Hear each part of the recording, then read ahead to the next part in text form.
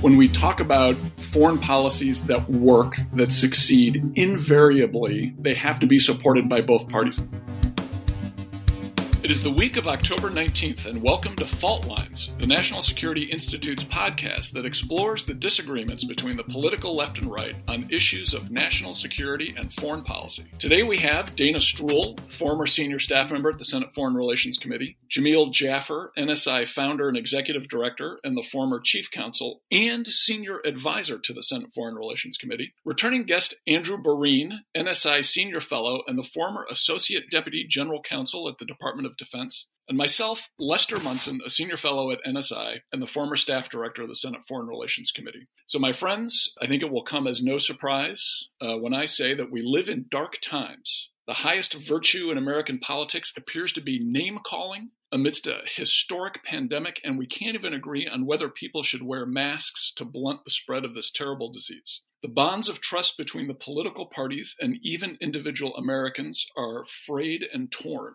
So we want to do something different this week. We're going to do some counter-programming. And instead of exploring the disagreements between the parties, as we usually do, we're going to discuss bipartisanship in national security and how important it is to the well-being of our nation. This was the idea of our guest today, Andrew Boreen. Andrew, do you want to kind of lead this off and tell us how your thinking led to this suggestion? Yeah, no, first off, let me say thank you to you, Dana and Jamil, for agreeing to do this counter-programming. I wanted to be a little bit contrarian. I know we're coming up on the election. Many of us are working very hard, either for candidates we support or causes or policies. And as you said, partisanship feels at an extreme. And what I wanted to do is I'm a big believer as a Marine and as an intelligence officer that human stories matter and leadership matters. And what I wanted to do was get us all off of the traditional fault lines trajectory of the cable news format where we kind of advocate different analysis and maybe look back at where bipartisanship and cooperation has succeeded in American foreign policy. And typically, and what I wanted to do is see if we could get a little series and a conversation going on these really historic American stories of success. And I think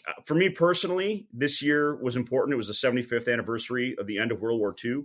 My grandfather, the original Swede Boreen, was a World War II veteran. And, you know, Japan surrendered, Germany surrendered that year.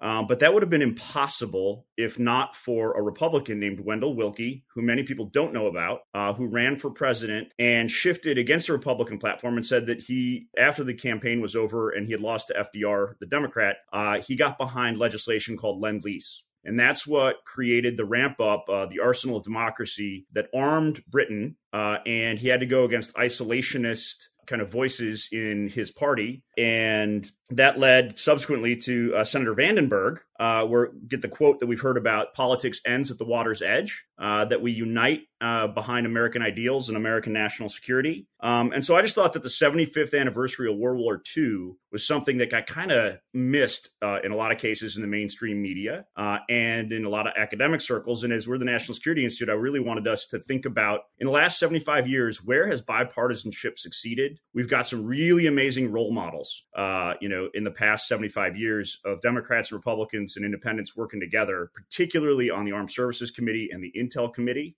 on major legislation like the National Security Act of 1947, and more recently, the Intelligence Reform and Terrorism Prevention Act in the wake of the bipartisan 9/11 Commission.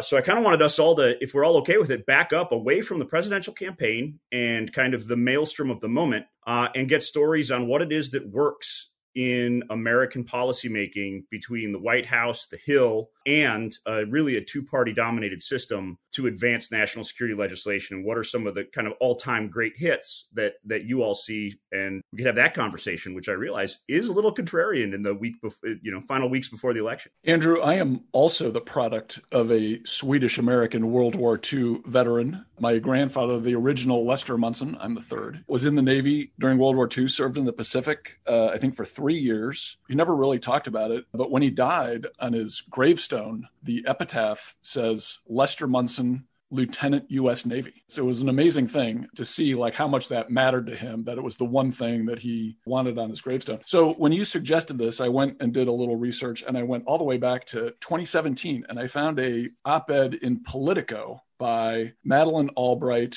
and Stephen Hadley. one Democrat, one Republican. And they're talking about exactly this issue and about how we need to have bipartisanship. It's almost like they knew that this would be an issue 3.5 years ago, that we might want to focus on some bipartisan things in the days ahead, not to get into what we're currently doing. And they worked through a lot of the stuff you were talking about. They had a list of things that are very significant, of policies and approaches that were bipartisan, that the two parties agreed on, that were very successful policies: containing communism, expanding NATO. They use the word decimating for Al-Qaeda. I would use destroying Al-Qaeda. Promoting democracy, fighting HIV/AIDS and the Ebola virus, achieving arms control agreements, and combating narco-terrorism in South America. So the list is pretty robust. There's another list of policies that haven't worked out so well. But it does seem like when we talk about foreign policies that work, that succeed, invariably, they have to be supported by both parties. It just doesn't work if it's a policy only supported by one party. So, Jamil, I want you to kind of jump in here and give us your thoughts on this. I know one of the things that we talked about when we first started working together in the Senate, whenever it was, eight or 9 years ago, was the successful collaboration between Mike Rogers from Michigan and Dutch Ruppersberger from Maryland to work on an intel authorization bill, which, sounds a little obscure to most folks, but was really a big deal. There hadn't been one in years. Congress hadn't been doing proper oversight of the intelligence community, which is a huge component of our national security. They were able to do that. They worked together. They're still good friends. Why don't you kind of talk about that version of bipartisanship?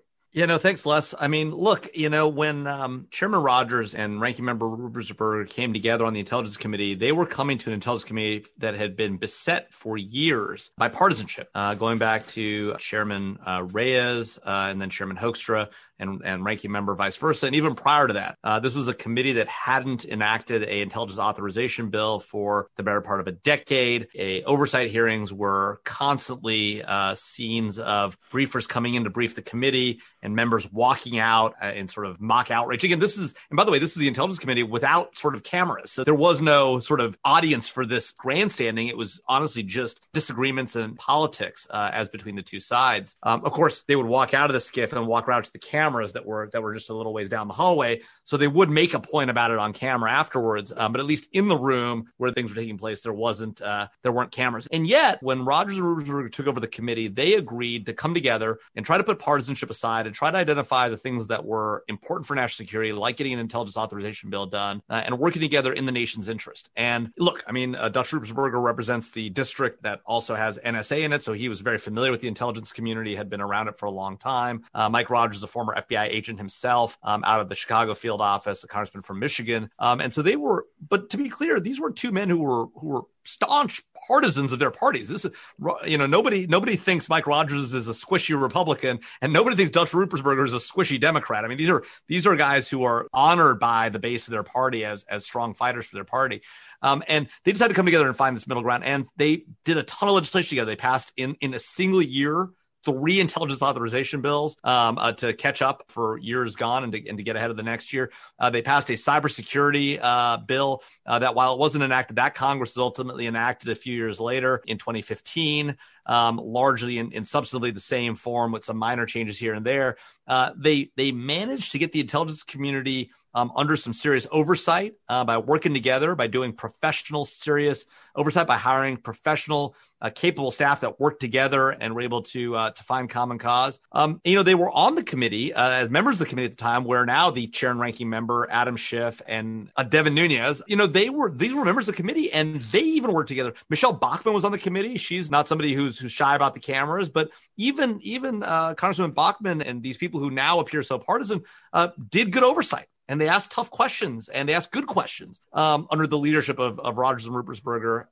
They were actually called colloquially Rogersberger. People refer to them in that way because they work so closely together. And then, of course, Chairman Ruppersberger went on to a different role on one of the appropriations committees, and Chairman Rogers left Congress to pursue private sector interests. And then we had the 2016 election and the debacle of Russian interference. And let's be clear, the Russians interfered in the 2016 election. They're doing it again. Anybody who denies it is simply not telling you the truth. And we're beset by partisanship. Now, some of that comes out of the election and the election cycle, but some of it comes from the personalities, in Devin Nunes and Adam Schiff. And I hold both of them responsible for what's happened to the Intelligence Committee. It has descended into chaos. The staffs don't talk to each other. The members barely speak. They're constantly sniping at each other in public. And what's amazing is even in this highly partisan environment, if you look over the Senate Intelligence Committee, right, Mark Warner and Richard Burr. And now it's Marco Rubio from Florida. Right, because Burr is out temporarily while they deal with some of the issues. But they were able to come together and put out very serious reports on Russian interference, bipartisan reports. And so it's proof that bipartisanship can work. Rogers and Rupert were proof of that in a somewhat less partisan environment, and Warner and Burr demonstrate that can be done in a more partisan environment. And yet, across the board, you see very little of that. You don't see that in the administration. You don't see that on Capitol Hill in the House. And you don't see it in most of the Senate, even. And so it's a real problem, and a problem I hope that we, through this conversation, can at least start working to address. Dana, let's talk about the Middle East for a second. The Middle East is, as you well know, incredibly complicated. There's multiple power centers, decades long, even centuries long conflicts that are either out in the open or simmering below the surface. And there's a lot of U.S. national interest there. And it can take years and years for the U.S. to have a successful policy that will show positive results in the Middle East. Can you talk about how important it is in a place as sensitive as that region to have bipartisanship in the way we approach national security? Sure, Les. So the perfect example of bipartisanship that's remained consistent over years and even decades, that's led to a really strong and capable partner, is the bipartisan support for Israel. And you've seen that both in, really active groups in the United States, but also members of Congress who every Congress are looking for opportunities to write letters together, pass resolutions together, even introduce legislation that incrementally, based on a foundational commitment of bipartisanship, moves the U.S.-Israel relationship forward, strengthening it across a whole variety of sectors. So not just military and defense, not just intelligence, but agriculture and science, culture, people-to-people ties, et cetera, et cetera. And Israel today is able to defend herself from a variety of threats, and actually is an incredibly capable partner who actually at times helps the United States address challenges. So this is a great example. And I will also say, because of the very dark overview that Les gave, that foundational bipartisanship, I think, is at risk a little bit when it comes to Israel. Now, a lot of members of Congress are more active in using Israel as a political hot potato or a wedge issue. But still, if you look at the voting record of members of Congress, it's still overwhelmingly bipartisan. Now, we're going to not give Jamil the opportunity here, but I will say, prior to the Iran nuclear agreement, Iran was a really good example of bipartisanship, where members of Congress came together, Congress after Congress after Congress, to work together on sanctions legislation.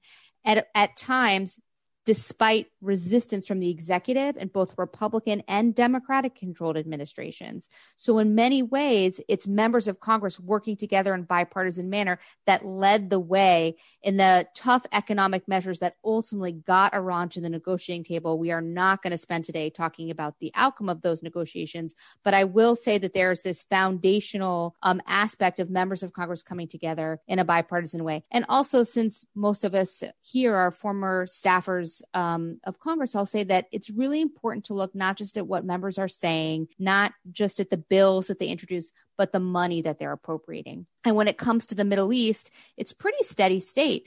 Congress has continued. Those funding bills don't happen without some bipartisanship. Security assistance to Jordan and Iraq, to Egypt and Israel, humanitarian funding for the multiple humanitarian crises across the region, democracy promotion, good governance, civil society strengthening, funding to help local partners fight ISIS in Iraq and Syria. These are things that, despite the rhetoric that you see happening at a political level, what is Congress actually doing? They're actually having real discussions behind closed doors when the cameras are off about what are the important initiatives in the Middle East that need to be funded. And they're coming together and they're doing that important work. Andrew, I think some people would be tempted to say, well, sure, bipartisanship worked back then when we had agreement on a lot of these big picture questions. But I think that's not quite true. I look back 20 years ago and there was a divisive issue then that is very similar to some of the divisive issues we have now. And it was support for multilateral institutions, specifically funding of the United Nations, where there were a lot of folks who thought no matter what, we should pay our bills, that money was well spent, that we should keep contributing to an international organization. There were others, mostly Republicans, who were skeptical, thought the money wasn't well spent, that it was a certain amount of slack in the system, and it was possible that the money was being wasted. And so we ended up with an arrearage problem at the United Nations. But two senators came together, Jesse Helms, definitely on the right, and a guy named Joe Biden, definitely on the left, and they worked together to produce the Helms-Biden reforms that led to some changes at the UN, but also full funding from the United States on an issue, frankly, that it's almost exactly the same as some of the issues we're seeing today with the WHO and the current administration. So in your mind, when you're thinking about bipartisanship, can you talk a little bit more about how it can be a partnership among two members of Congress, not necessarily the administration, but even people in the Article 1 branch that are doing the bipartisanship? No, I think that's actually a really great story. In 1997, then Senator Biden stepped up as the ranking member of the Senate Foreign Relations Committee. As kind of a neophyte, Jesse Helms, obviously not a shy arch conservative, was the chair. Over time, that relationship ended up flipping. But I think one of the things Joe Biden said that I had read was that it was never appropriate for him to question the motives of his colleagues. He could disagree on policy. He could disagree on ideology, but you can't question motives. And I think kind of to your point about what was happening in the late 1990s, there were a number of multilateral economic institution issues. There was a conversation about debt relief for the developing world. There was a conversation about, I believe it was over $1 billion in U.S. arrears to the United Nations that had been on the hook for and not quite trued up yet. And additionally, some of us remember, I was an economics major in college at that time and started my career in banking. But there was a lot of conversation about the role of the International Monetary Fund and the World Bank in global economics, as we had just seen a number of Asian currencies collapse. So I think, to your point, one of the interesting things, I think you look at that relationship, regardless of the wide disparity on domestic policy, you have two senators. I think what did they agree on, if you look back on it, is U.S. engagement in the world, U.S. leadership in the world. And we've had this conversation on this podcast before, kind of about mend it, don't end it. What are the ways to continue U.S. engagement and U.S. leadership in some of these multilateral institutions? And I think that's a great example of people who disagreed at home coming together and passing legislation. It would have been impossible for either of them to pass that legislation alone. I'd also add that in 1998, not only did they take care of the $1 billion in arrears to the UN in that bill, I believe they forgave almost $1 billion or more to that third world debt relief, which was really important at the time for the currency valuations and economic stability. But what I think is fascinating right now is we face a rising Russian threat and a rising Chinese threat globally. In 1998, they came together and expanded NATO with a similar piece of legislation. So short answer, yes to all. I think that is exactly the kind of relationship building that needs to happen. I think, for what it's worth, what I love about us doing this on this podcast is I think the human beings, whether we're kind of policy wonk nerds, whether we're business people, whether we're members of, staffs on the Hill or people in the executive branch, we got to remember to keep coming together as Americans. And let's have a threat-focused conversation about what do we share. And then we don't have to start worrying about what each other's motives are, because we all want ultimately the same thing, which I hope is American leadership and American engagement. Jamil, I want to go to you next and kind of explore this opportunity perhaps in the legislative branch a little bit more. The Federalist Papers, when they were laying out the case for ratifying the Constitution, talked about the fact that senators serve for 6 years. It's a longer term. It's meant to be a bridge between administrations, right? A president serves for 4 years. Senators serve for 6. They're meant to have a longer term view of U.S. national interests and not be as caught up in the moment or in the day-to-day management of international relations and defense concerns. So talk about how we can look, if you will, talk about how we can look towards the legislative branch, the first, the Article 1 part of our government, the institution that's mentioned first in the Constitution, to develop this kind of approach to national security when perhaps it is the Article 2 branch, the executive branch, that's not necessarily doing the right thing in the moment? Well, it's a great question, Les. And it's one of the challenges of our system that the framers actually intended. Right? They intended the House to be closest to the people. They intended the president to be sort of in the middle at 4-year terms, and the Senate to be longer term, looking with 6-year terms. And of course, they split the responsibility for foreign policy in a lot of areas between Congress and the president. Although, if you look at the history of foreign policy, it's largely been a story about the executive branch running it. And there are notable exceptions here and there, but by and large, it's been a story of the executive branch being the primary mover when it comes to foreign policy. And yet, the Senate in particular is given particular authority with its ability to confirm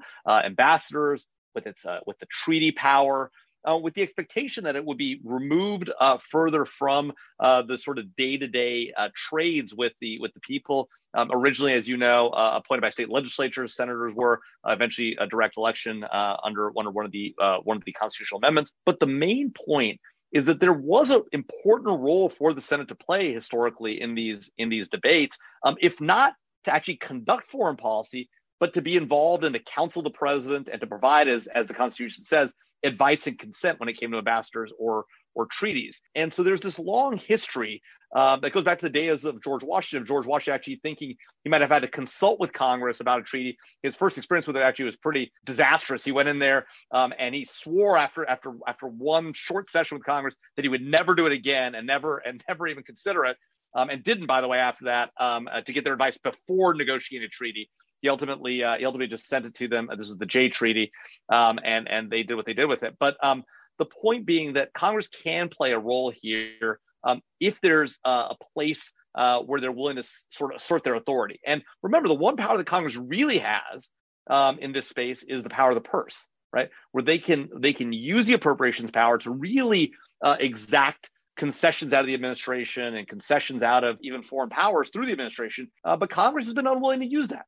By and large, Congress has been silent on these issues. And to the extent it's expressed its will, it's done so in strongly worded letters like resolutions and things that don't mean anything. And to the extent that it has tried to use the power of the purse, when the president's ignored it, take the example of President Obama ignoring the restriction on Gitmo transfers. Congress doesn't enforce its own rules. It doesn't take away the funding, even though that was a violation of the law passed under the appropriations power. So Congress has some levers to use, holding up ambassadors, refusing to consider treaties, and to ultimately use its power of the purse. It just isn't willing to use it. That's true in the Senate. It's true in the House. And that's an unfortunate mistake, I think, by members of Congress who could play a bigger role in the space if they wanted to. Dana, let's talk about the Senate and the Senate Foreign Relations Committee, where you, me, and Jamil worked at various times. The Senate Foreign Relations Committee, of course, handles a lot of the issues we've been discussing directly. To be perfectly frank, there's not a lot of constituent concern for senators on foreign policy issues, right? And I think we're seeing that play out a little bit in this election cycle, where foreign policy is just not discussed in debates. They're not really controversial issues that are brought up in state level races or in national level races. So how is it that a place like the Senate, and in particular the Foreign Relations Committee, can make a difference in foreign policy when they're not necessarily reflecting the views of their constituents, who are much more focused on domestic concerns? Well, I will say, having come from the executive branch over to the Senate Foreign Relations Committee, one of the most surprising things to me was how the entire nature of the explanations or the thinking I had to do shifted. So when I was in the Department of Defense and we were talking about security assistance money, funding for training partner, military forces, et cetera, the question was how much money, where should we spend it, how we should design the programs. When I got over to the Hill, the question was, why would we be spending any of this money outside the borders of the United States ever? And the great equalizer between Democrats and Republicans is that most constituents don't understand why we're spending precious U.S. taxpayer dollars outside the United States. They don't understand these programs. They don't see tangible benefits for their own economic welfare or their security or their prosperity, et cetera. Now, this election is an interesting one for many reasons. Most people aren't focused on foreign policy because there's a massive pandemic with hundreds of thousands of Americans dying in economic recession and a variety of other issues, except that this is a perfect example about how what happens beyond American borders affects Americans every day.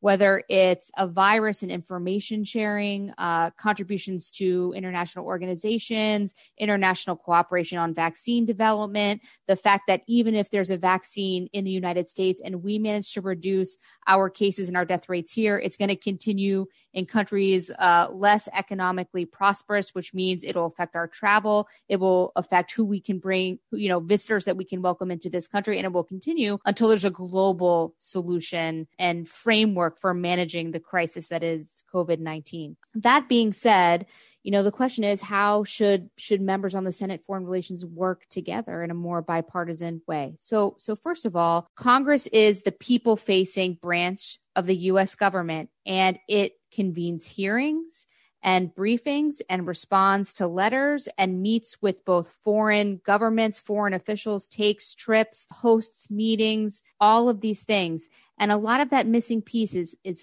following up on what you learned abroad and how it relates to Americans at home. So first of all, when the Senate Foreign Relations Committee is holding hearings for the nominations and confirmations of ambassadors, one of the questions we should be asking those nominees is explain to the American people why healthy, good relationships with this country, with X country, Y country matters. What does it do for the American people to not only make the connection for voters, for constituents, but also to remind ambassadors and national security officials that at the end of the day, you are working for the betterment and the safety and security and prosperity of the American people. And if you are not thinking about how the work you do abroad connects to people at home, then you've missed the bigger picture as well. So I think there's a role for leaders in Congress, particularly the Senate Foreign Relations Committee, to hammer home every time they have an event, whether it's a public hearing, a briefing, a trip, a meeting, to then connect to both demonstrate bipartisanship by always looking for a partner on the other side of the aisle, and then using the power of social media, floor speeches in the Senate, the media interviews to really explain why what happens beyond America's borders or why we're spending money makes us safer and more prosperous here at home. And I think a lot of that reaching across the aisle and then connecting the dots in a way that's a coherent narrative is missing right now. So, fun fact about the Senate Foreign Relations Committee, there's 22 members on it right now. Of those 22, 7 have either run for president or been the vice presidential candidate of their party. And of course, not during this administration, but during the last administration, both the president and the vice president had served on the foreign relations. So it's kind of the training ground for presidents and president wannabes. So I think it's a place where we could, maybe expect a little bit more on the bipartisanship front. So, all right, I want to throw a question out to the group. Andrew, at the beginning of this, you talked about Arthur Vandenberg, who of course played a huge role along with Harry Truman in kind of crafting a bipartisan approach to the Cold War era after World War II ended. And we're concerned about the rise of communism and the Eastern Bloc and what eventually became the Iron Curtain and all of that. Vandenberg was the chairman of the Senate Foreign Relations Committee. He was the opposite party of Harry Truman. Vandenberg was a Republican from Michigan. He had been basically an isolationist, or what we would now call an isolationist. He changed his stripes. He worked directly with Harry Truman. They collaborated on the approval of the North Atlantic Treaty that created NATO. They worked on the UN Charter directly together. They worked on the Marshall Plan. They worked on aid to Greece and Turkey, like huge foreign policy initiatives, national security initiatives that really made a big difference in the way the U.S. led the world for the 70 years after World War II. So here's the question to the group. Who is the person now most likely to be the next Arthur Vandenberg? Let's assume we have a change of administration here. Who's going to step forward as the person who can be the partner of the new president to help craft something that might look like a new bipartisan approach? Don't all jump up at once. Jamil, I'm going to make you go first. You are the NSI founder. You have to go. Well, Les, I think it all turns on, who the new president is, right? I mean, if it is a return to President Trump, I think it's going to be hard to find a lot of people looking to make a bipartisan effort going forward. I think there's just a lot of bad blood in the water on both sides, to be candid. And I don't know that I'm just looking at the Democratic run on the Senate Foreign Relations Committee, and I just don't see that person. Now, if in fact it is President Biden, depending on what happens in the election, you could see obviously Senator Romney is a potential bipartisan, partner for a Biden. Lindsey Graham before the Trump era would have been somebody I would have said could have been a bipartisan conciliator. Rob Portman. And so there are folks who could be potential partners. Marco Rubio even could be a partner for a Joe Biden on some issues. Cory Gardner if he's reelected. So I think there's a number of members on the Republican side of the Foreign Relations Committee, and not to say anything about Democrats in the Senate Foreign Relations Committee. I just think that if President Trump is reelected, I think there's going to be so much of a challenge on the Democratic side. It's going to be hard to find partners for another 4 years of the Trump administration. Dana. It's just honestly a very difficult question. I mean, the person who has, in my view, tried to carve out a space for advocating about the importance of U.S. foreign policy and empowered national security apparatus, a strong United States on the international stage that could be a partner is Mitt Romney. But I think Mitt Romney probably would have some own problems within the Republican caucus. So what you need is a leader who can both lead and articulate and bring members of his or her own party on side, as well as effectively negotiate with the other party. I really like Rob Portman too. He is somebody who's consistently worked across the aisle to articulate where there's bipartisan consensus. And I think that would be a great role for him. So I'm going to agree with Jamil. Andrew. So I'm going to be extremely senatorial, and I'm going to abstain, and then I'm going to filibuster. So my abstention is actually based on the grounds that I believe there is an unstated bipartisan support for the emerging world as it is. I believe that you find leaders in both parties and you talk to people like us that track these issues like nerds, and there is a consensus that China is the number one emerging long-term national security threat to America, that they fight on the economic battlefield, that One Belt, One Road initiative must be addressed head on. South China Sea must be addressed. Expansion to Africa must be addressed. So I think that's a no-brainer. On the secondary front, I think there's a growing bipartisan consensus. Next down on the list is a Russia that is increasingly active. We've seen it last decade in Ukraine and Georgia. They operate through proxies. They take this hybrid warfare approach very seriously of little green men. They're scaring people on the edges of NATO. Nobody would want to be the Minister of Defense in Estonia right now, I don't think. Be a frightening time. So I think that, and then lastly, Iran. I mean, I think there's also consensus that Iran and a nuclear Iran is not good for the world. It's not stabilizing. And so I think, if you look from a consensus-driven, threat-focused approach, I think there is bipartisan agreement on what the world looks like today and moving forward. And so so that's my filibuster will close with, I believe that it is possible for there to be some loyal opposition, loyal to the concept of U.S. leadership, loyal to the concept of U.S. working with and through allies against these forces that must be countermanded in the Chinese Communist Party, in Putin's oligarchy, and then in the threat of state-funded terror states like Iran and North Korea. So I think we do share a lot of commonalities on the threats we have to combat. So I'm going to suggest that my candidate is Jim Risch, who, of course, is the Republican leader on foreign relations. He's been a good ally of the current president, but he also is very mindful of U.S. national interests, and he is not an ideological guy. He's also maybe getting on in years, so he's kind of seeing what the end game is. And I think he's going to look to have a very pragmatic approach if there's a new president. My dark horse candidate is Mitch McConnell, who has also worked in the Senate for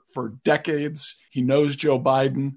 They go way, way, way back, longer than some of you people on this podcast have been alive. And they know how to work together. It was actually Biden and McConnell who did a bunch of budget deals, much to the alarm of President Obama. He had to shut them down. So I'm going to look for Risch and McConnell to kind of step up and help us get to a place where if there is a Biden administration, we get to a bipartisan approach. All right. Our final question for the pod this week is talk about an issue you're following that's not necessarily in the headlines. I'm going to bring up Thailand, where there are massive demonstrations going on. Thailand, of course, has been under a military dictatorship for years. People are actually protesting against the royal family. The king lives in Germany. The queen has been the subject of a lot of nasty protests. This is very unusual in Thailand, which is normally a pretty sedate country where there's a ton of respect for the monarchy. That's not true anymore. Look for things to get hotter and hotter in Thailand, and maybe even have a little break with where we're going now. Who wants to go next? Andrew. All right. Yeah, no, so the issue I'm actually looking at ties into, again, that threat-focused, consensus-driven mindset. Off of most of the major